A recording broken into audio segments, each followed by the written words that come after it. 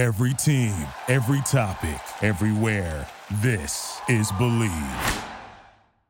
What's cooking, everybody? Welcome back to another edition of The O Show with Jack O'Hara. The podcast is presented by Mayweather Boxing and Fitness in Scottsdale, Arizona. Mayweather Boxing and Fitness is an inclusive, high-intensity fitness experience developed by the champ, Floyd Money Mayweather himself, formulated with the perfect combination of boxing, strength, and cardio conditioning intervals designed to make you look good, feel good, and leave you with more than just a great sweat. It's the best group boxing workout in the market. Head on over to Mayweather Boxing and Fitness. The O Show is also presented by TickPick.com. No hidden fees over at TickPick. Ever. Not tacked on at checkout, not anywhere. We hate bogus service fees just as much as you do. Our buyer trust guarantees means your tickets will always be valid. If your event is ever canceled, you'll get your full money back, full refunds at TickPick.com. You have a chance to win a trip to the MTV VMAs this year on August 22nd using TickPick.com. Download our app and enter the chance to win 2 award show tickets,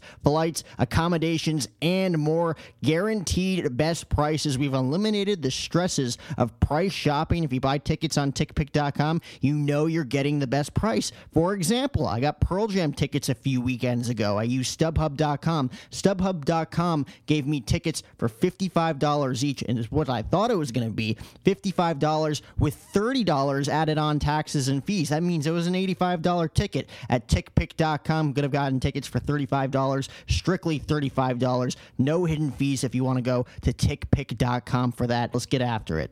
Oh, Jack O'Hara. Boy, you asked me some interesting questions, my man. It's a great question, Jack. Jack, hey, it's Josh Adder. Hey there, Jack O'Hara. It's Johnny Damon. Jack, you had questions for me. Jack O'Hara? Absolutely. This message is for Jack O'Hara. Jack, how are you? Hey, Jack. Jack, hey, what's going on, man? How you doing? What's going on, Jack? Listen, man, you asked me a couple questions. Broadcasting around the world. You're listening to The O Show. In the show and doing your thing. I mean, you've got some pretty big name guests. I've seen your stuff, so congratulations on your success. Jack O'Hara. A much nicer guy than Conan O'Brien, with much better interviewing skills. Don't forget to share this episode on your social media. Now, let's get to it. I'm so boned. I forgot to get my girl tickets for the show tomorrow, and now it's sold out. It's her freaking birthday. Oh, dude. She's totally gonna break up with you. She's definitely gonna break up with me. Should've used TickPick. Wait, what'd you say? TickPick. Look. Whoa. What? There are no hidden fees. What'd you guys think I said? Oh, TickPick. I thought you said TickPick. No hidden fees. Download today.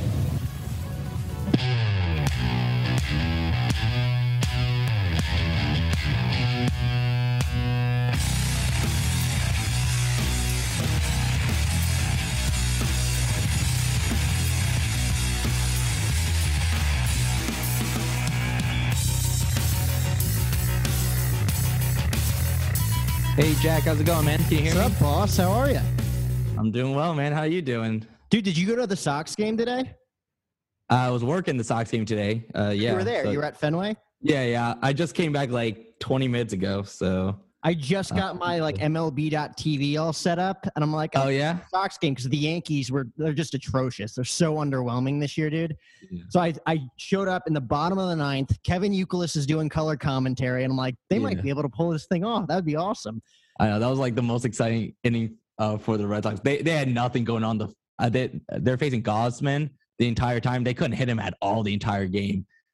And he was going for the complete game, but then like first batter, Story got a single, so they a quick hook, and then the second they brought in a reliever, that's when they finally got something going, the Red Sox. But dude, it would have been awesome. It was a little that would have been baseball for you, right? They can't hit the dude all day, and then a reliever comes in, they win the game on whatever. You should have seen the Yankee game at though, the end, dude. But the Yankee game, I only saw that clip where like Boone walked Miggy, so he couldn't get 3,000. Yeah, so they're like booing him like crazy. America was booing them out of the building. I've never heard boos out loud through a television. It was insane. Yeah, I saw like a Detroit beat reporter's tweet. He's like, I've suffered through like 115 lost seasons with the Tigers. He's like, I haven't heard Comerica Park booing, their the opponents so loud before. So Could you imagine being those fans though? Like that's going to be their only game of the year, and Miggy's sitting on 290. I know. I bet I bet the majority of them went just for today. And then they walk like it was like that's what you do as a manager. Like you made the right call, but you knew. Oh yeah, of course, yeah. But oh my God, rough for them, fan wise for sure. So how you doing, man? I can't believe that this is like been a year and a half in the making. I remember when we got off our call last time, I was Has gonna it be been like, that you got to long? do this again soon. It's been like 15, 16 months. Yeah. I'm trying to think. I remember I talked to you. I remember I was going to like LA. I remember like a couple weeks after I talked to you, and I think that was like November of 2020. So yeah, a little like a year and a half. So it's good, man. I mean, you're killing it, dude. Like I see all your stuff. You got that studio to work with. Like that's like next level. It helps. Shit, yeah, bro. It's like crazy. It like all the guests helps. you're getting too. Yeah, man.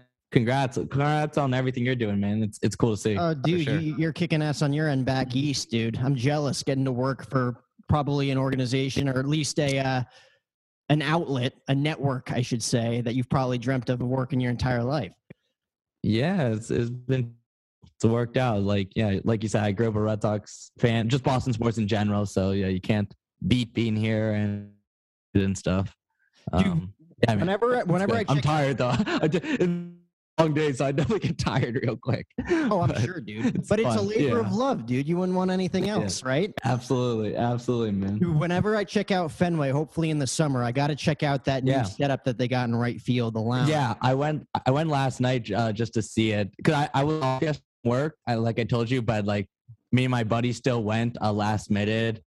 Remy ceremony as well. So I also wanted to be there for that. And they had alumni come back and everyone. So able to check it out. It's really nice with the like truly terrace in right field. Nesson has the new studio there as well. So yeah, it's a cool spot. Interesting. It's got like all the concessions, the drinks, just a rowdy bunch of Boston Red Sox fans, and then they put the media center right next to it. Yeah, I know. And then but that's what they want. They want the little crowd around. The only thing is though, was like we're gonna have so many people flipping off like in the background. So I was like, how are they gonna handle that?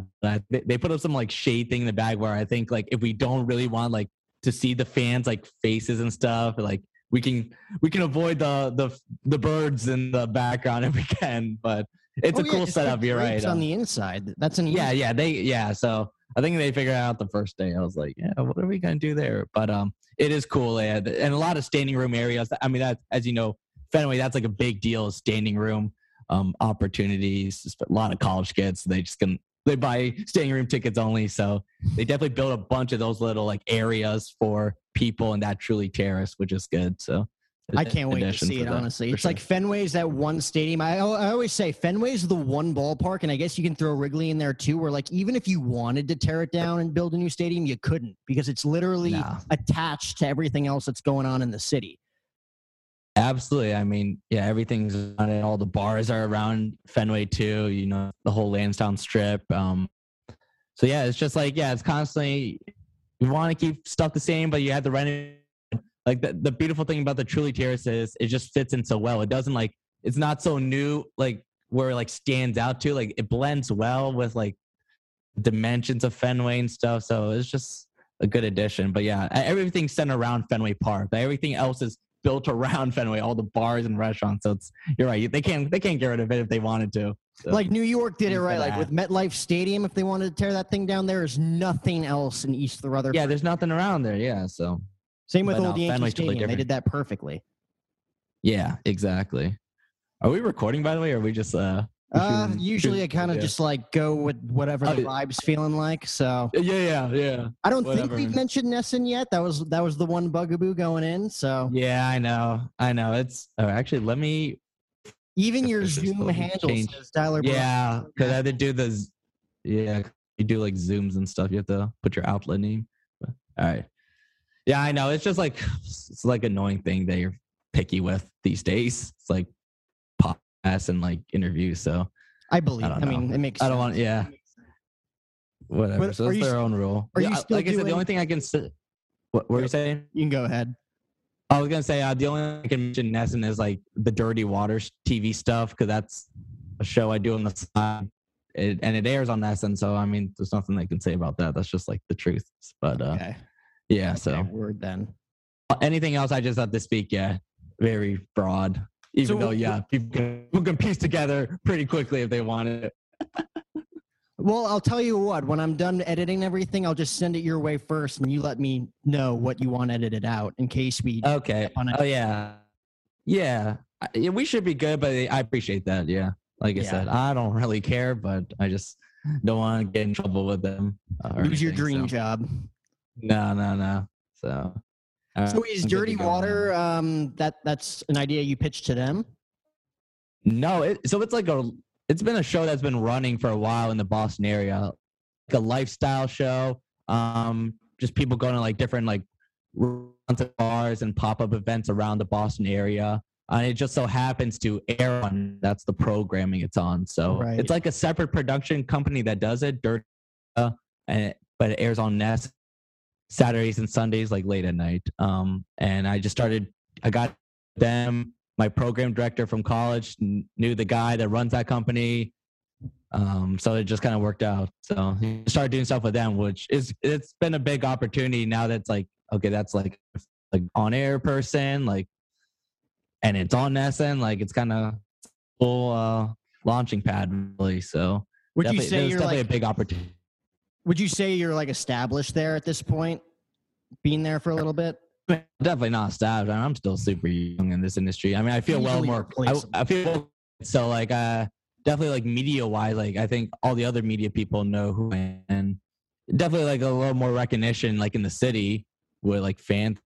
I mean, no, definitely not staff. I don't think I'll have that answer for you in many years. You're not quite an influencer level yet, but like you're established in the industry. Like like we can trust this kid with stuff. Yeah, no, yeah, they can definitely trust me with stuff to do. So, but as far as that, it's like people knowing me or like stuff. I wasn't that. I mean, I feel like that you have to be like a certain character, a certain personality. Like Carabas built that for years, where like he had like his personality with Barstool, and then he also had his real life persona, which was completely different. Yeah, no, totally. Yeah, you just kind of. Those type of guys that you just got to be really out there with your personalities. But that's why people generate to Carabas so well. They just draw to him. Like you feel like Carabas is your buddy too, and whatever. And it's like that's why people are so comfortable approach him. They think they're like best buddies with him, but they don't. He doesn't know them personally. But it's just like that's how you. So that's it's a good thing he's got going on. He's very authentic. People always do the best, especially in the social media space. So he's doing well. Would you rather be somebody like that who like built like, a platform for yourself with a character where like you kind of are a star yourself? Or do you like being the guy? It's like, I get paid to do my dream job. I get to do my dream projects, get to interact with people I grew up watching, my heroes, but I still get to be behind the scenes. No, I mean, I don't want to be behind the scenes, but as far as like, if you're comparing to like, I mean, I don't have like I would never do like a character persona like a Carabas. I'm not that out there. I'm definitely more traditional in the sense with my background. But yeah, I mean, I think the dream also would be, just doing like on social media or like on your own is like definitely the dream. Like I wish I could do YouTube as like my full-time job. But that's probably not a reality. And I don't really have the expectation for myself, but I have no problem working for a network and stuff. Yeah, I want to do the on-camera stuff full time eventually, but for me, I decided to take the behind-the-scenes route at a place like Nesson, we haven't started yet. A place like Nesson, and see what opportunities I can create for myself, and that's just the approach I take instead of going the super small local, whatever, or try to make YouTube a full-time thing. Like that's I'm happy with my decision so far. I think it's given me a lot of opportunities, and we'll see where it takes me. I'm gonna try. I'm good.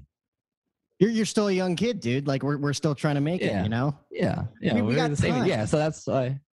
Exactly. We got time. So I try not to put too much pressure on myself. I think I definitely been able to do a lot in like the year and a half I've been living in Boston and doing stuff. And like I said, now some opportunities are starting to happen of the direction I would like to take. Like the Dirty Water.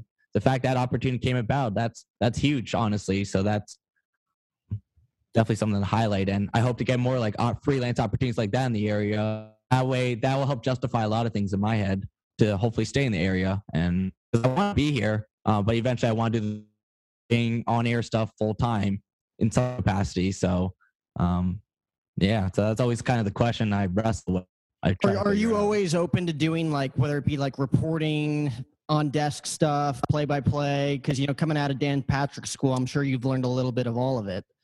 Yeah, I've definitely done all that. I mean, I definitely more reporting would be ideal. I would definitely do like desk stuff for sure. Play by play, I mean, I do it more on like a free basis.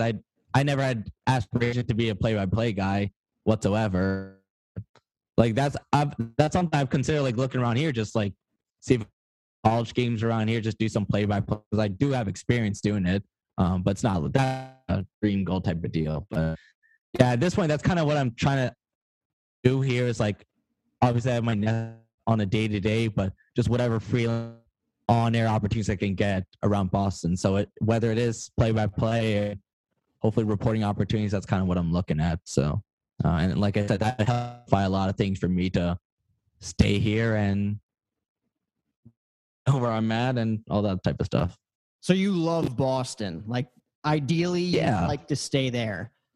Oh yeah, 100%. Yeah, you can't beat this mall, man. You really can't. This, especially for just like anything, it's just such a fun city, man. So I have a good time. Definitely made a lot of fun in the last year being here too. So, yeah, ideally I would love to stay, but I know I'm realistic. Like I know how this industry works. People have to move around a lot. So, you know, I would say when I first like got out of college, I was like, you know, very driven and career driven and very ambitious. So it's like my whole mindset was only like my career, but I don't know. I try to, even though I do a lot still now, I try to not be Mr. Workaholic 24/7. Like I try to have some fun moments and enjoy life outside of work and stuff. And so I don't know. That's why I like being in Boston. That's everything. The amount of times, dude, I've been called a workaholic, I can't even count. But I agree. Like you try to find that balance, like those personal relationships with people and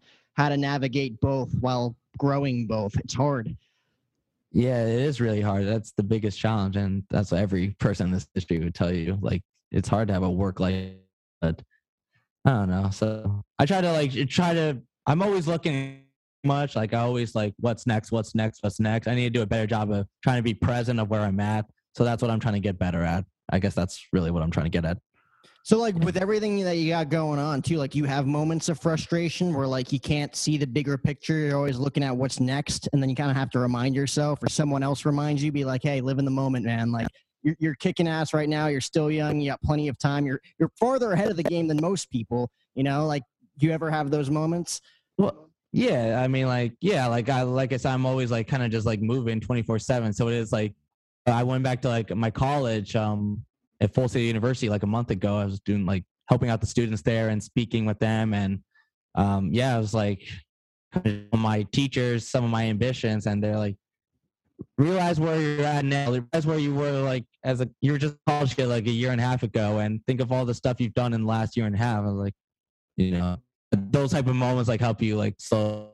And honestly, like doing podcasts like this, where like you're reflecting, because like I don't reflect much. It's just you just move on to the next day. You know, and then you realize, oh, you know, stuff happened in the last week, until someone like sends you a message being like, you did this or blah blah blah. It's like my friend I hung out with yesterday, like I did like a speaking thing at UConn over the weekend, and I was like, shoot, only like a couple of days ago. That feels like a week ago, bro. Like I'm tired. Like there's so much stuff that's happened since then, but so I don't know. You kind of just have like friends and like people remind you, which is nice. But yeah, I mean, like, yeah, I guess I don't know if frustration is the right word, but yeah, I just like kind of always think about what's next. It's just like always been my mindset. Oh yeah, I mean, you can't live in the past, but at the same time, you got to appreciate everything you do. Yeah, you just got to appreciate that. So that's kind of what I'm working to be better at. But yeah. Yeah, I mean, it's funny, like getting to a certain stage, like you start hearing from people, like not even like close friends. Like I've heard from kids that I went to like middle school with recently, like after interviewing like, Magic Johnson or something, I'll be like, oh, hey man, I always knew you could do something. I'm like, I haven't even thought of you since like. You haven't talked to them in forever. They hit you. I know. Yeah, I definitely get those too, but I don't know, I just try to be nice, but it's funny. Like, we are definitely not friends. And I haven't talked to him in like 5 or 7 years, something like that. But well, it's honestly, you're gonna keep getting that, dude, with some of the people you're interviewing. You're gonna keep getting that, bro. It's kind of cool getting to hear from people. It's like, yeah, like we're not friends or anything, but like it's cool to hear from you. Like I definitely there was a stage in my life where we were friends, even if it wasn't. Like it's all humbling. Yeah, it's all like cool at the end of the day. Anytime anyone takes the time to reach out to you, out of their busy schedules, it's always cool. So I appreciate that. Yeah. So what do you enjoy more, the personal interviews that you've been doing or just kind of like the media scrum stuff too? Like I saw you on calls with like Belichick and the Patriots and getting to do stuff with a ton of other people. Like, do you enjoy having more of like a civilized conversation like this, or is it cool getting to interact with like some of your childhood heroes, even if it's for a few minutes? Good, interesting question. I mean, like, I think anytime you get a one-on-one with anyone, that's probably the most ideal scenario. So I guess that's like when you can go in depth in a conversation, in an interview.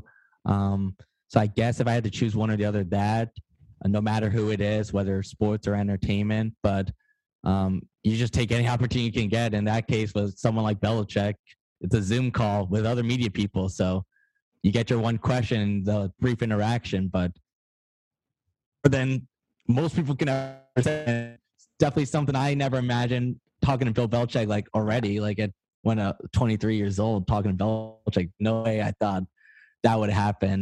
The crazy thing is, I tell the story a lot, but when I was in college in my interviewing class, we had an in-class assignment once as if we were supposed to interview Bill Belichick after a game. Actually, the example from Miami game when they lost at the end.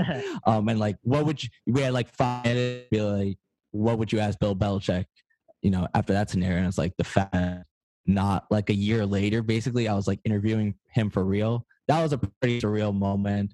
And then I got to like text my interviewing teacher and be like, hey, I just talked to Belichick. Like, I remember your class assignment and the clip to his current interviewing class. It was like, it's cool for them. Because you see, okay, this kid was just in the same seat as I was a year ago, and he's doing what we're practicing. So, yeah, I don't know. So you just take whatever moment you can get. I mean, same with like Kevin Durant. When I talk to Kevin Durant, that's a Zoom call, but it's freaking Kevin Durant. So it's like so dope.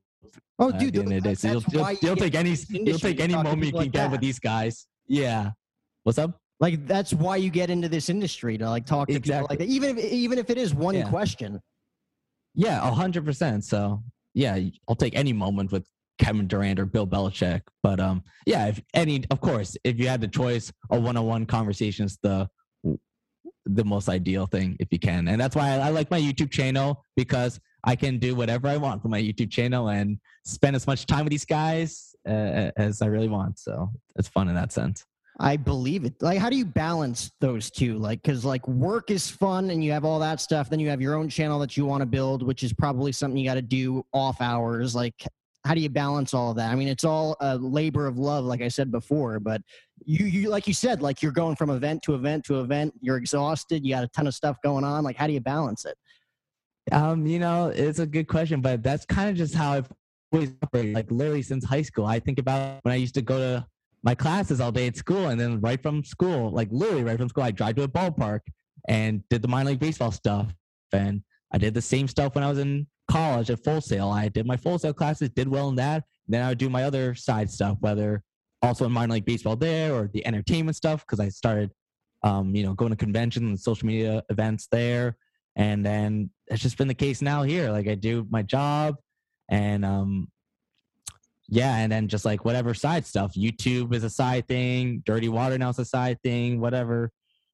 These speaking engagements is a side thing. I've always had like a side thing. So that's just kind of not new to me in that sense. But yeah, it's always a lot of work. That's how I always constantly think and operate. Like to be honest, right after we're done with this interview, even though I've been at work since like 8 in the morning today, I'm going to start editing a YouTube interview I just did a couple days ago. That's just like kind of my process, you know? So, so that's kind of what I always do. Like, and I try now to do a better job of fitting in like fun moments and like hanging out with friends and just going out more and doing that stuff and setting aside time. But my apartment like this, like, I don't know, might as well work on stuff. You might as well. So yeah. Do you live alone? Yeah, I do. I live alone, so which is nice. Me too, dude. Just moved to a new place all by myself. Oh, congrats, dude. There you go. You got the little setup with the plants and the what is it? TV? Actual picture. It's a TV, and I found a brick wall background that's gonna play for like 2 hours. I like it, man. I like it. Yeah. So I got a 1-bed for a good price in Boston. I lucked out with the price I got it at. So it's good. Or I guess Watertown. Outside the city bed, which helps. But so how far away are you from Fenway? Fenway, like 15, 20 minutes type of deal. That's perfect. So, and then Nesson, the place I work at is down the street. So it's like, it works perfectly where nothing's too far away to where I need to get to. But like, I don't live in the city, which I also don't mind in the city so much. So it's actually nice to get a break sometimes. Life, you know, so it's quiet where I live, and I like where I'm at. So we can't even say the initials of where you work. Nah, yeah. So has anybody else gotten in trouble for using them? Yeah, people get in trouble, so that's why it's like a big rule there now. So yes, jeez, I know they're a little stingy with that type of stuff, but yeah. So biggest we'll cut out that tiny bit. So. Oh, I'll flag them. I'll make sure every time. At this, I'll say Nesson. At this point, I'll know. Okay, in this area, we said Nesson. In this area, yeah. So when it comes to like media scrum stuff, to go back to that, you know, you're in there with a plethora of media personality, right? And you get your one question. Has there ever been an instance where like, how many questions do you prepare? Because I'm sure there's times where someone asks a question that you had, and then you have to adapt. So many. It just happened today. I was on a media call with Devontae Parker. He just got from Miami, and the question I was literally about to ask was the guy before me. Yeah.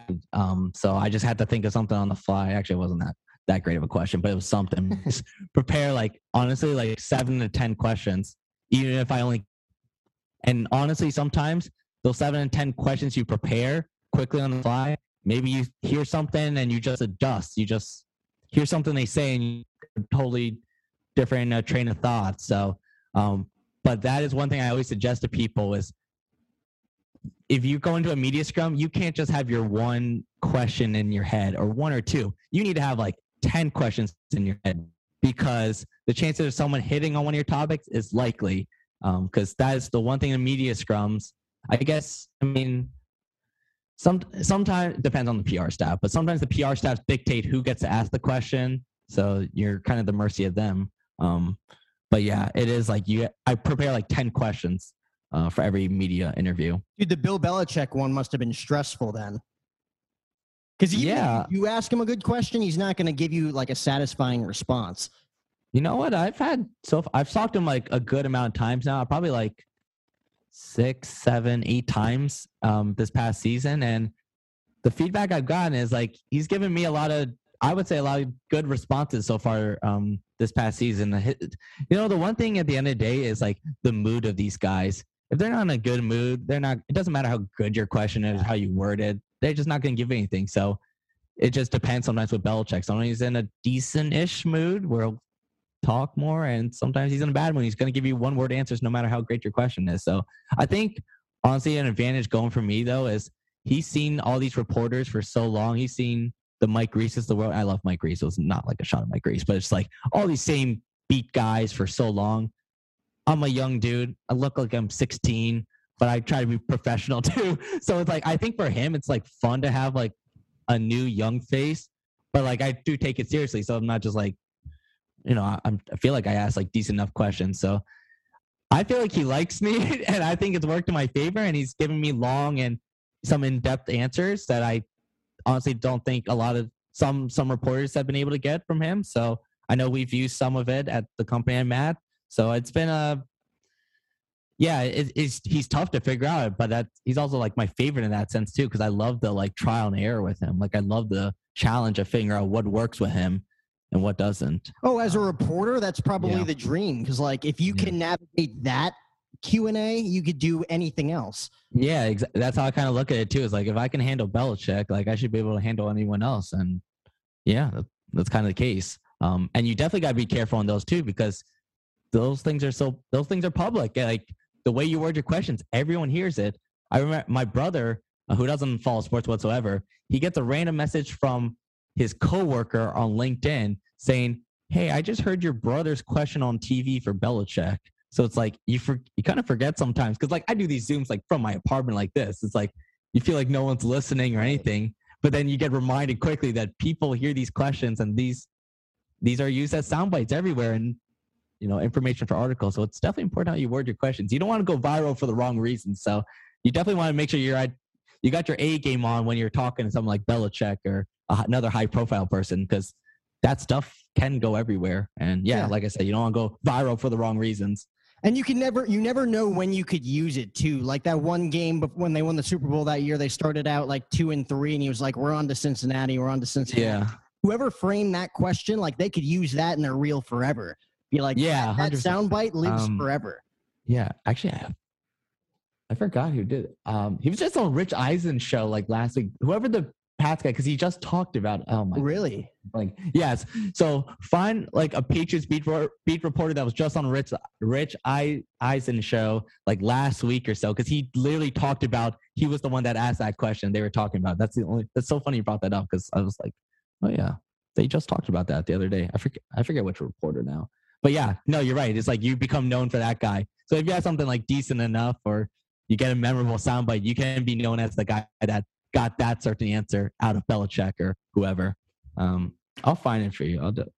Yeah, you can't even look, like when you look it up, it doesn't even pop up. So if it was recent, I should be able to find it. But that's funny, because like again, like all it takes. Yeah, someone he was just talking about. He was like, "I was the guy that asked the question that got that we're on to Cincinnati." I was like, "Oh shoot, you're the guy." So he's big enough to be on Rich Eisen. Yeah, whoever the beat guy was, I don't know. So, yeah, whatever. But yeah, the point is, if you have something good and you get a good soundbite out of a guy, like that becomes memorable. Like, you could have that on your reel forever. You're known as that guy, and that's huge. I mean, it's so interesting. Like, would you want to be a beat guy, like someone who's just like there, like? You're not like a lot of these beat guys, like they're awesome at what they do, but it's because like they are like a legit fan of the team. They live vicariously. Yeah. I wouldn't say no, because like I'm not in a position to say no to something like that. But I see how hard beat dudes work, beat reporters. I mean, their whole lives are centered around these teams, and especially something like baseball every single day. I mean, these guys, these guys don't sleep. The Chris Cotillos of the world, the Pete Abrahams, the Alex Spears, like these guys work so hard and so many long hours. It's just, I don't honestly know how they function every day. I really don't know how they do it. A lot of coffee and Red Bulls, I guess. I don't know the answer, but it's like you almost have the mentality of like, I'm tired, but I can only imagine what the 25 guys on the roster are feeling right now, having to play every day. So suck it up. Yeah, exactly. Yeah, that's true too. Yeah, we're not physically working, I guess mentally working the entire time. But I guess so. I think it'd be cool to follow a team. That's definitely a young man's type of job, in my opinion. So we were talking about work-life balance. Throw that out the window. Oh my especially God. if you have like a family or whatever. It's funny, we're talking about this, because like I was just talking with Jemai Webster, who's the Red Sox sideline reporter today. We're just chatting because he's going on the road. Red Sox have another 10-game road trip. They're flying to Tampa tonight. Then they go to Toronto, Baltimore. And he was at spring training the whole month. And then they opened up the season in New York and then Detroit.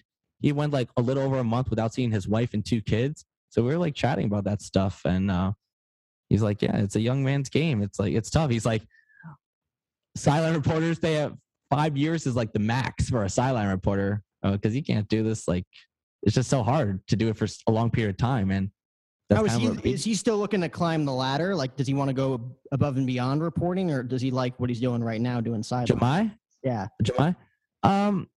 I think he likes where he's at now, and that's the thing too. Like ambitions change. He's told me before when he was younger, like, yeah, you want to go national, you want to go to the ESPNs of the world and all that. But once you think about, oh, you have a wife, you got kids, like your ambitions change. And like I've seen that before too. And you don't want to travel every single week, and you don't want to, just work every single second. And I get that, honestly. I get that now. You want to have a little work-life balance. So I think he's happy where he's at, to be honest, for Jemai. And yeah, like I said, I see him more now than like I did like a year and a half ago. Like I said, like when I first came out of college, like it's just my career. Yeah. But I don't know. You got, if you enjoy where you're at, there's nothing wrong with that. It's funny how mindsets change like that. Like, yeah, mindsets change. I remember growing up in New Jersey, watching the Yankees and Mets growing up, and Kevin Burkhardt, who's now doing like a ton of big play-by-play games for the NFL. He does pre and post game during the playoffs with A-Rod, Big Papi, and Frank Thomas, and whatever. He was doing sideline for the Mets on SNY throughout my. I remember watching him childhood. back in the day. Yeah. Yeah, and like total BS stories of just like, kid eating an ice cream cone and it fell, and the mom bought him a new one, and like tragic story becomes heroic, stupid stuff like that. And then all of a sudden I'm like, oh my God, he's calling games for Fox. What happened? Like he actually like climbed the ladder and got his opportunity. And now he's rolling with it to the point where he's probably going to get the Super Bowl Fox moving forward because Joe Buck's with ESPN. Yeah, absolutely. So, I mean, and some guys do that too. Like they just continue to climb the ladder, and it's good for him. And Kevin's a good dude. So I'm happy to see his climb for sure. And not saying like someone like Jemai won't go on a national one day, but I know, it's up to him and his mindset if that's something he'd want to do. Yeah. But I think for him, I think he's happy where he's at. And like, I've learned now, like there's nothing wrong with that. Like, it's like you enjoy where you're at. If you like it, you just, dude, that's the ultimate dream. Getting to a point where like you show up to work every day, you know what your job is, you love what you do, you got a family, you got a wife and kids who you love, everything in life is going well. And then that's when I feel like it'll hit, like even like Jemai in a few years, it could be like, hey, someone came knocking for like a play-by-play opportunity or like on desks pre and post game, a little bit more money, whatever. And like he wasn't even thinking it because he was so happy in the moment what he was doing that they saw how happy and how good he was at his job. Yeah. So I wouldn't be shocked a few years down the road, him get like an offer and be like, oh crap, like I wasn't working towards this, but maybe it's something we should pursue. Yeah. And that happens a lot too. It's like sometimes when you're not looking for stuff, that's when opportunities happen. But it's like when you are going so hard looking for stuff, whatever, you're just so worried about that, or just timing's not right because, things are out of your control at the end of the day. But yeah, you just put your head down and just enjoy where you're at and work hard, and people are going to want to present you opportunities rather than the other way around of you chasing them. So yeah, you never know at the end of the day. Who do you think is the epitome of hard work out of people that you worked with, whether it was at school or people now who you're working with, who isn't you, but like who is someone that you watched on a daily basis and be like, they have grown so much since the first time I started working with them? Oh, grown so much? Well, that's two different questions. Grown and work hard. Because if I just say work hard, like okay, let's go with work hard first then. Yeah, like Tom Caron, who's like the pre and post game host for Red Sox. That dude's a beast, man. He's a legend. Yeah, everyone knows him. But that dude works a lot of hours and is very involved in the content there too. He cares and definitely is vocal about how to make the shows and the content better, which I appreciate. Since that's definitely like I'm a content producer, so that's helpful when talent have an opinion and care about the product. So and he works a lot of long hours. So definitely TC is the first person I thought of. As far as grown, I don't know. I'll just give a shout out to like my roommate in college. His name's Taylor Schaub. He graduated from the Dan Patrick School of Sportscasting as well. And right now he's a sports director in Bakersfield, California. He's killing it. He just covered the Super Bowl. He's done stuff with the Olympics. So, and we're similar age, same timeline. So it's really cool to see all the stuff he's done because I knew how hard he worked just being his roommate. And when we were in school, he got this like opportunity to freelance for some morning show that was at like 5 a.m. It was like super early, but like he would get up at like 4 a.m. to go like host this show at 5 a.m. that I'm sure no one's watching, but the fact he was doing it was cool. And then he'd go to class right after he hosted the morning show. So like that's a different work ethic that you don't see from everyone. So the fact that he's doing so well at this station he's at, and now he's the sports director, and I saw him at the Super Bowl. He was doing stuff at the Super Bowl in LA. It's like, that's so cool to see. So I'll give him a shout out. Taylor Schaff, he'll like that. Oh my God. Not to boost his ego even more, but I'll give him the shout out. I'll make sure to make this a clip then. Yeah. Collab. He will love this. He will love that he was the shout out. But yeah, it's cool. See, whenever I think of that, like doing shows middle of the night, I'm like Robin Scherbatsky, How I Met Your Mother. Like that's the start. Yeah. You know, like, did anybody watch my show last night? Yeah, seriously. No, just catching up on that's my how sleep. I feel sometimes too. But yeah, you know, you never know who's watching. More people are watching than you think. I'll say that. Definitely more people pay attention than you realize. But yeah, it's funny. Yeah, it's crazy, dude. Like you have those moments of like, obviously we're not the bigger networks, like, and I'm talking about like our own channels that we started. Oh yeah. Right. Like every now and then you get like someone reaching out to you, just like Jack Curry from the Yes Network reaches out to me every now and then, like, keep it going, man. Like, I'm like, oh shit. Like people are actually every now and then at very least watching. Yeah. Well, I just had something like last week, one of my YouTube interview clips got featured on Barstool with Dave Portnoy and his podcast, BFS Pod, out of nowhere. It's not like I didn't have any contact with these people. So it's just like, I don't know how they found it, but it obviously showed up for them somehow, and that got used. So it's like, yeah, you're right. It's like, you never know.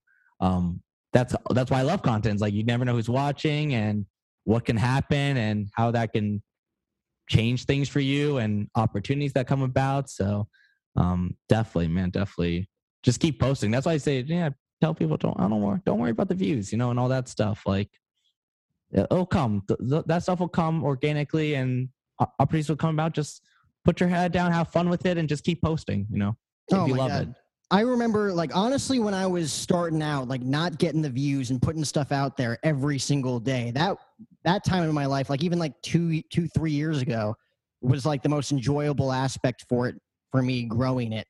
Where like now it's fun, like finally getting to a point where like, oh, Magic Johnson, like, I know, yeah, you can interview him. Like you seem like legit enough to interview him. Like it's cool, but like I remember like the gritty moments of like having to prove to people that like I'm somewhat of a professional in this and that I can do this. It was just like a different feeling that like really fired me up. Like I don't know about you. Like if you that's more about you than I would say like your social media following per se. You've proven to them that you're a professional dude. You do a good job. Like, and that's something to be proud of. And that's kind of how I feel too at times. It's like, yeah, I guess once in a while you had those moments where you still need to prove yourself. But oh, absolutely. The fact those moments when you don't need to prove yourself and it's just like people take you seriously because I have a body of work to present to them. And if you look at that body of work, it's good work. And, you know, I take it seriously, these interviews, and presenting them well and making them look good. It's like, it's cool that people look at you in that way. Cause that's, you know, we put so much work into this stuff, and that's how we want to be presented and how we want to be looked at. So the fact when people do look at us that way, it's a good feeling. So, but that's definitely more on you and you as an interviewer, you as a personality. And so a lot of credit to you, man. Do you ever have moments of like maybe I should just stop this? Like I said, like maybe every now and then you don't hear from someone just being like, keep up the good work. Like you ever have moments where you're like, maybe this isn't working out, not monetizing it the way I want to. Like I already have this job, maybe focus on this a little bit more. Or is it still more of like self-balance? This is what I love to do. Like you said before, like it's just instilled in your brain. Like you're going to get off this call and start editing some videos just because that's what you do. It's what you love. I honestly, it's literally just like fun for me. It's just like fun, to be honest. I don't even worry about like the money because like I don't make that much money off YouTube and like brand deals from social media, like a little, but like nothing that would support me full time. Right. But it's just like I just enjoy making content, and I enjoy the process of like building my name and getting to know more people and checking things off bucket list and then seeing what opportunities come about because I do YouTube. I've gotten so many opportunities just because I do these YouTube interviews that has nothing to do with sports, literally nothing to do with anything I do in sports, just solely entertainment. So, and that's kind of how I look at it too. It's like I have a full-time job that's in sports, which luckily is what pays my bills mainly and all that stuff. But but now I have all these other opportunities in a whole different world in entertainment that can be equally just as fun. And that's kind of how I look at it. It's just fun for me at the end of the day. I can honestly say I do not worry about like views and subscribers and followers on social media and making money off that. Maybe if I had that goal and expectation that, like, okay, I want to be a YouTuber full time, maybe then I start worrying about that more. But that also is not my thought process either. I just want to keep building my name in the media industry and opportunities for myself. And frankly, that's what it's done for me. So that's why I just keep doing it for those reasons. I'm going to make that into a snippet too, because I feel like the number one biggest discouraging thing for young content creators is the subscriber base, the view base, the likes that they're getting. You know, if you get like 12 likes on a video, like, oh, I got to delete this, like this, right? Like that insecurity part of your brain opens up. You're like, this was no good. Like, no, it was great. Potentially, it's just not getting in front of the right eyes. Just keep putting it out there. Yeah, it doesn't mean it's bad necessarily, but like if you love making content, that's your love. So just keep posting, you know, if that's what you enjoy doing. So don't worry about that stuff. And trust me, you'll feel so much better too, like mentally, if you stop worrying about that stuff.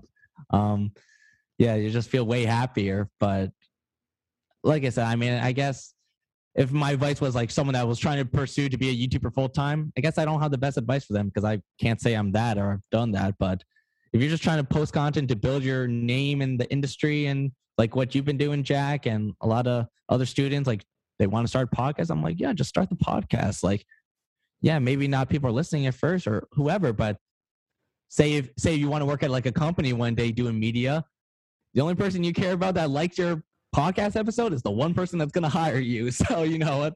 So in that case, you only care if one person listens and likes it. So that's what I would say. But yeah, it's just fun at the end of the day. It's also a chance to just work on your skill set too, work on your craft, you know? So that's also another way I look at it. It's just like, I just get to practice, you know, doing interviews and being on camera. So amen. If you look at it like that, it's nice. If you're going to start out doing a show, you got to know, like, this is not going to be great starting out. Like, you might, you know, have your chops down and it might be a good episode, but like, think when you're 300 episodes deep or like 3 years out from where you started, you're going to look back and be like, oh, that was awful. Look how much we've grown. Yeah, you're gonna think it's awful, and you're gonna say, "Oh, no one's watching," but everyone starts off at zero. Literally, everyone starts at zero. So you just gotta remember. Joe Rogan had like 40 views on his first podcast on YouTube. Exactly. Yeah. So, that's why I would just say, just keep pushing, just keep going at it. If that's what you want to do, you know, you want to do this stuff.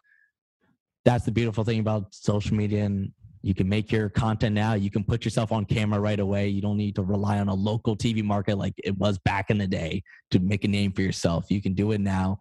And whether it happens at that moment with the content you're making or later down the line, but you build that base for yourself. You started making content. So that's what I would just say. Yeah, just post and don't worry about all that other metric stuff and all the other factors. What do you think is like the most important aspect of growing, not just like growing a channel, but like growing your reputation as someone that people could take seriously, that will open up doors for you to work where you're currently working in Boston, getting to be in media scrums with big name personalities? Like, what do you think was like the number one thing for you besides discipline and hard work, obviously, that set you apart? Like just instinctively, like the intuition that you have in your brain, like what do you think set you apart from other people, even more talented people that you went to school with? I mean, like communication and stuff. Like when you think about when you set up an interview, like that type of stuff is like important.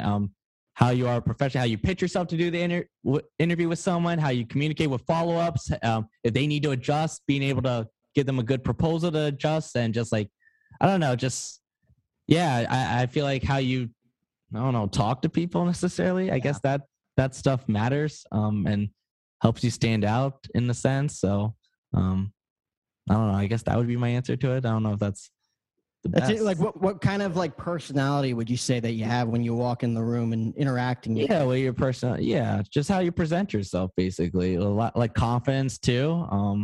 And hopefully it's not like irrational confidence. It's like, right. Okay, I've just been doing this. Like I'm confident in my skill set. It's not like a bragging type of confidence. Just like I feel ready for these opportunities, for these moments. Like nothing's too big. So I don't know. I guess that at the end of the day, but I would say, I guess to my first point, just like being professional with your communication and like knowing how to handle like scenarios where, I don't know, guests don't show up on time or they, whatever thing happens. Like I've had a million guests, I'm sure you have too, that they cancel last minute or they don't show up, and whatever, you just adjust and think of whatever solutions. So yeah. Do you have any like big guests that you were supposed to have on that canceled at the last second and then never rescheduled? Oh yeah, like a ton, man. I don't want to name drop people, but yeah, a ton of people for sure. Yeah. I don't want to give you names for that one, but definitely, yeah. Because you never know. You don't want to burn bridges. I never know if I run into these people again. So you're smart, dude. You're really smart. I had a media scrum one time with Dave Matthews from Dave Matthews Band, and he had slapped the phone out of my hand and broke my phone. And I tell that story constantly on podcasts. What? Yeah. That's why. Wait, why? Would you say anything? Like, or did he just like, there's no reason to justify that, but like, how did it lead to him slapping the phone? Well, we were at a music festival, and media wasn't, for whatever reason, and I didn't get this memo, we weren't allowed to record audio. We had to write down everything like on a notepad, which they gave us, which I thought was weird that they gave us one. I'm like, I could just record with my phone, no big deal. Now it makes sense. So in the media scrum, I immediately put my phone out, and in my mind, I didn't even realize I was the only one doing it. And he was just like in a bad mood. I think he really wasn't giving anybody good questions. Like you mentioned, it's probably before. A combo. Like maybe Bill Belichick's in a bad mood today, and like you're not going to get a good answer regardless of your question. It was the same deal with me, and he like immediately was just like, no, we're not having any of that, and slapped the phone out of my hand, and I immediately heard it shatter on the concrete. Oh man. Ah. But I picked it up, put it in my pocket, asked him a few questions, and he was just like, all right, enough of this, and then left. Oh, you still asked him a few questions. Look at you. See, that's a pro move to still keep asking, even though you're probably pissed. It's crap, but... And I immediately, like, my brother is a musician who lives in Nashville, loves Dave Matthews, like, his big inspiration. Like, Dave Grohl, Dave Matthews are his two big inspirations. Oh, man. And I'm like, Dave Matthews shattered my phone, man. It was awful. He's like, did you piss him off? What did you do? What did you do? Yeah. It wasn't defending Dave Matthews. You're like, this wasn't defend me. You're my brother. Come on. He's like, Dave's on tour. He must have been exhausted, and you're just out there, just rubbing your phone in his face. Yeah, there's no justifying slapping someone's phone out of their hand that you don't know. So no. I went back to that. That's a wild story, though, bro. I went back to that same festival this year, though, and they're like, we now have audio. I'm like, you're dead. You're like, great. Now 1 year too late. That's fine. My one horror story with someone, I won't say the name, but and this is such a weird setting for this to happen too. When I was covering minor league baseball in high school, and I'm like 10th grade. Like I want to go interview this player after the game. I had interviewed him the year before, so I knew him a little bit. But so the next year I want to interview him again. Former big league guy, and just for whatever, like I didn't do anything different than I normally do, but just starts cussing me out like crazy, like F-bombs, mother effers. Anything you could think of. And I'm just like, what the heck? I'm like, all I did was just ask this dude if I can interview him real quick. So I still don't know what the heck happened. Obviously, he was in a bad mood, but it really came out of nowhere. And just like, I remember being just like shocked afterwards, like, what just happened? And that always sticks with me. I'm like, he's just like cursed out this like high school kid for no reason. I'm like, I'm just whatever. Trying to do an interview, but whatever. You just got to know it's not you. You just needed in that case, needed an outlet to vent to, and you just happened to be the person standing there. Exactly. So, but for the most part, I haven't had too bad of like horror stories like that. That's pretty bad. So, I mean, I always tell some of my producers, I'm like, my dream is to be halfway through an interview and ask too personal of a question to where they just hang up. Yeah. And that one person, you're like, this might toe the line, and if it does, and if they hang up, whatever. Yeah. Bucket list. That is the bucket list. Get that viral moment. See, if that moment was recorded of Dave Matthews slapping that phone out of hand, that would have went viral everywhere. So it would have ruined him, dude. It would have ruined his reputation for sure. But I'd be on a beach somewhere right now with all of lawsuit money. Yeah. Absolutely. Yeah, man. What would you say is a dream interview for you, on whether it be on Dirty Water or just in general? To kind of like get into your brain of like why you kind of got into this and like what would be like a full circle interview for you. Yeah. Well, full circle wouldn't be like Dustin Pedroia because that was like my favorite player growing up. So I think to ever meet him would be great. I still haven't met him or seen him since being here in Boston because they have a lot of alumni come back, but I just haven't seen him yet. So that'd be a big one. Personally, I mean, Tom Brady is like a GOAT one to get one day. I thought for a hot second I might have my chances because I thought when he was retired, I figured he'd be back in the area. He's got a store on Newberry Street. They'd bring him back for the ceremonies and all that type of stuff. But then he unretired. So I was like, okay, I might have to wait a couple of years to get my chance with TB12. And I don't know. I've always just wanted to interview big names. That's always been, that's kind of why I got into it. And, I've always wanted to interview like LeBron James, it's just like, I want to say I've interviewed these people. So that's kind of always been my bucket list. That's why I like getting people like Katie and Belichick is surreal because those are the type of people I target, and the fact it's already happened multiple times is just like insane to me. So, but yeah, like people that like that, TB12, LeBron, and then Pedroia for sentimental reasons, I would say. Well, I'll reach out to DMAC, Darnell McDonald, see if I can hook up. Darnell. Hey, man, Darnell McDonald, I got to tell you this, too, was like one of my favorite, like, obscure Red Sox players. Like, dead ass. My parents bought me, when he was on the team, like 2010, they bought me a signed 8x10 photo of him hitting the walk-off against Texas because they knew, like, I love Darnell McDonald. He was, like, my favorite, like, random Red Sox player. And it was probably a cheap autograph picture, too. Yeah, man, yeah. It's probably pretty cheap, but for me, I was like, "Oh, this is amazing!" I'm like, "I can't believe I got an autograph with this dude." So it like literally hung up in my room. So you could tell DMAC that I got a signed 8x10 of him somewhere. I guess somewhere now, but yeah, my parents got me that when he like first joined the team and hit that walk off. He was my guy. So. Dude, I remember watching him play, just like, this guy is so good. And then the Yankees acquired him for like 3 days. And I'm like, Darnell McDonald's on the Yankees now. I know. Then he had to cut his dreads and like, that was like a big deal, I remember. That's what he always tells me, like, F the Yankees, man. Like, I had to cut my dreads. He had to cut his dreads for it. So, yeah. Crazy, man. But we all have those obscure autographs in our room. I still have a Clint Frazier Yankees picture in my room that I have not had the time to take down. I remember like Jose Molina, the backup catcher. Oh yeah, of course. My parents got me an autographed picture of him for my birthday one year. I'm like, okay. Like, yeah, even at 9 years old, I'm like, this is probably a cheap autograph, but I'll take it. It's okay. My parents bought me. Why am I blank on this dude's name? Oh my gosh. Whatever. I can't remember. It's like a star Giants player. Bought me this huge like 8x10 signed photo. And for the longest time, I thought it was signed by this dude. Oh my God. I can't believe like his name. But I was like freaking out. I thought it was like, oh my God, I got a signed 8x10. Come to realize like a couple years later, I was like, it's not a real autograph. It's like a printed autograph. Oh, really? Photo. So like all those couple years, I thought I had a real autograph with this dude, and I was like, never mind. I guess it didn't. But yeah, no, it's funny. Yeah, your parents just buy whatever. They're like, oh, he likes baseball. Buy him something baseball. He's a baseball player. My mom knows nothing about sports and in general, so she used to buy me like those like T-shirts of like players, but they like haven't been on the team in like 5 years.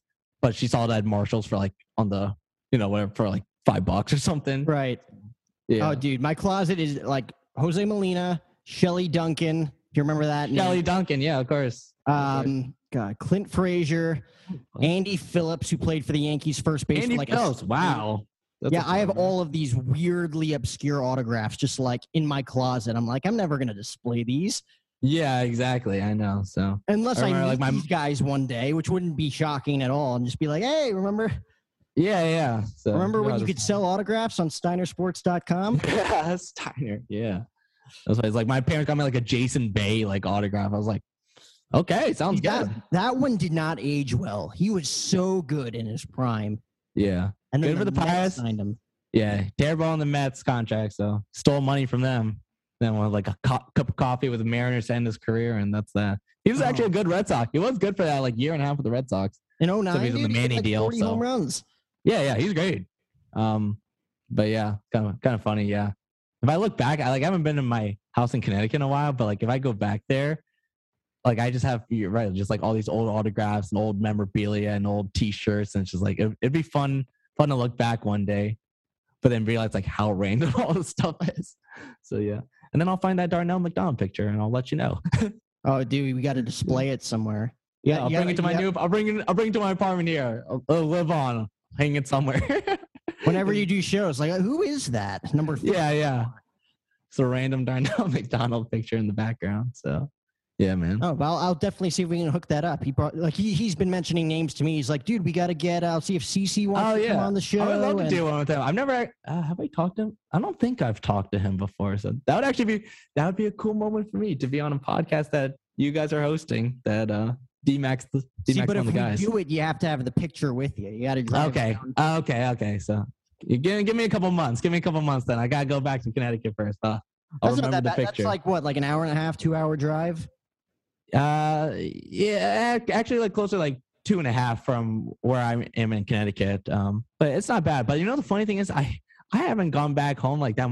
I went home more when I lived in Florida than I do now being in Boston. Oh, really? I don't know. Yeah, I thought I would go home more being here, and like now I'm just a car ride away. But I don't know, bro. It just gets busy here quick. Oh. Yeah, it's just not the most flexible sometimes, but. Yeah, dude, I get it, dude. No, we definitely got to hook that up, though. Yeah, that'd be fun. I'll think of some questions for him because, like, I don't know, it might be throw back my 2010 Red Sox cap. You know, try to remember that team. There might be some questions where he's like, I don't even remember that. Yeah, he's like, I don't even remember this dude or whatever. Yeah, him and Mike Cameron were buddies. I always remember them. Those two were pals. They were doing a podcast before too. Oh, they were. For during COVID for like a few months, but they stopped it. Oh, no way. Okay. So he's always wanted to do like media stuff or just like fun podcast stuff on the side, D-Mac. Right. Yeah. He's doing like his whole meditation thing with SVA Sport, and he wanted to do a podcast, but he's like, I'm not a journalist. I'm not a writer. How'd you guys connect? Like, did you interview him in the past? Is that how knew each other? Okay. He was like one of my first 5 interviews back when I was like a freshman in college, and we kind of just like loosely stayed in touch. And I had him back on the show a few times recently, earlier this year. And then we came together with the idea of doing that for his SVA stuff. He's like, I'll just invite all my MLB guy friends on and we'll have a blast. Like, is that something you're interested in? I'm like, yeah, that's worth the investment alone, getting to interview some of these MLB guys. Absolutely. That's like a great way actually to get in, to be honest, in the industry sometimes. I see that a lot with like guys is like they're co-hosts of like player podcasts type of deal. So, and that's a great way to, like, I see it in the NBA where like Davis Reed, who's a guy I've been able to get to know a little bit. He's Duncan Robinson's co-host on Long Shot Pod. And now they're building a name, and he's building a name in the industry. And obviously Tommy Alter is a bigger name with like JJ Redick's podcast. I don't know Tommy, but like that's definitely a way to like make a name in the industry, and that's a fun way, man. For sure. That's like ideal, bro. Yeah, all it takes is finding that right personality too that you mesh well with. And they're like, he was like, yeah, absolutely, let's do it. Like, bro. Not a question in the world. Like, yeah, that'd be fun. Wow, that's awesome. That's really cool. And that's a time-consuming thing too. So the fact that you said yes to that, or like want to do it, is cool to see. So definitely, man. I listened to a little bit to the Tyson Ross one, so I gotta finish that one. But that was a cool one. He is probably the most well put together, well-spoken baseball player I've ever talked to.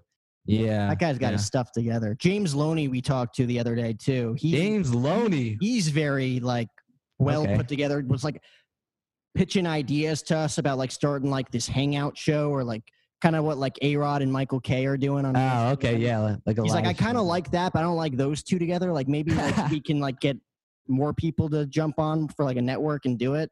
Yeah, definitely. I'm like, yeah, James Loney, let me know. You're like, okay. Bringing ideas to the table. You're like, I thought it was just an interview, but not a production meeting. But let's go. And dude, like they get into old stories of like when they were like teammates or when they were playing, and the episodes go like 90 minutes. And Darnell's like, you should probably cut them down to like 25, 30. I'm like, dude, it's up to you, man. Like you're the one talking. Seriously. Yeah, it's story time. It's reflection time for you guys. You just get to be a bug on the wall, Jack, and just listen to these. I'm just a kid in the candy store in the corner. Absolutely. That's how I feel now, man. That's how I feel now at Fenway. Like you're chatting with the guys, and like, especially with like the other day, I was like around like Whitlock and Tanner Houck, and they're like the best friends on the team, and I'm just standing there with them, like, and they're just chatting or whatever. I'm like, I don't know why I'm in this conversation. I don't know why I'm in this little hurdle right now, but I'm just listening to you guys chat and talk it up, and it's like that's so cool, man. So So how often, do you actually get to, just go into that back studio by the lounge and just hang out? What do you mean back studio? The studio that Nesson has over there. We're off air now, so I'm going to talk about it. But I just visited literally this week for the first time to see that studio. So are you you have a pass to get in and just I got a credential, so I could go in if I want. But I don't know. I mean, there's no real point for me to be in there, to be honest. But it's cool to see. But I'm on the field every day, so that's probably more interesting. So every time I'm at Fenway, hang around batting practice and stuff, and chat with the players, and then anything I get from the players, I'll send to Jemai and our producers and see if it's content of some sort worth using, whether it's an actual soundbite to use or just information Jemai can use for a hit, Right. But that's the the credential. You can kind of just go everywhere and anywhere. So it's that's kind of nice. Dream, dude. Yeah, that's the dream. That's why I love being at Fenway. I never take it for granted. I try to soak that in every time I'm there. It doesn't get old. It doesn't get old being there. So what are you doing during the games then? So during the games, I'm doing my behind the scenes production stuff. So that's what basically my days when I get there. So even for today, I got there 8-something, 9, prepare all my production stuff, prep for the day, get that ready. We take the lunch break, but instead of me taking my lunch break, I go do the media stuff where everyone else takes the lunch break. Right. Because that's a golden opportunity for me. Do the media stuff for an hour and a half. And then once it's gets closer to game time, come back, get ready for production stuff, do stuff in the production truck for the game. I run the score bug that you see in the top left-hand corner, and sponsor stuff that goes on air. And just honestly, just helping out the broadcasters be how many strikeouts does this guy have in his last start? Or just finding information. We're not that big of a team at Nesson, so it's just you're the research guy too. And you're just this guy had this many strikeouts last time. So that, and then once the game's over, I go back to the field and do media stuff, post-game interviews and all that stuff. So dude, a man, that's why I was so that's the second I get there, I'm busy.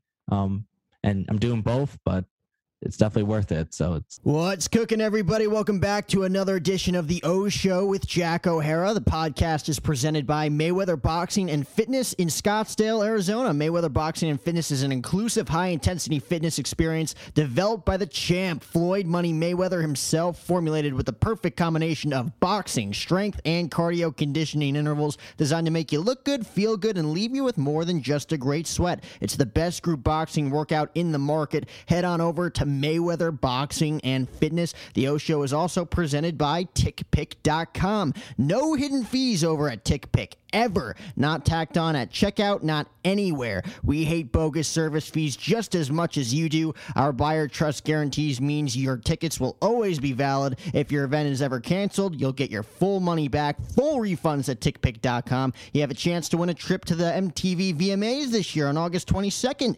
using TickPick.com. Download our app and enter the chance to win 2 award show tickets, flights, accommodations, and more. Guaranteed best prices. We've eliminated the stresses of price shopping. If you buy tickets on TickPick.com, you know you're getting the best price. For example, I got Pearl Jam tickets a few weekends ago. I used StubHub.com. StubHub.com gave me tickets for $55 each, and it's what I thought it was going to be. $55 with $30 added on taxes and fees. That means it was an $85 ticket. At TickPick.com, could have gotten tickets for $35, strictly $35. No hidden fees if you want to go to TickPick.com for that. Let's get after it.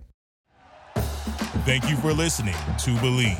You can show support to your host by subscribing to the show and giving us a 5-star rating on your preferred platform. Check us out at Believe.com and search for BLEAV on YouTube.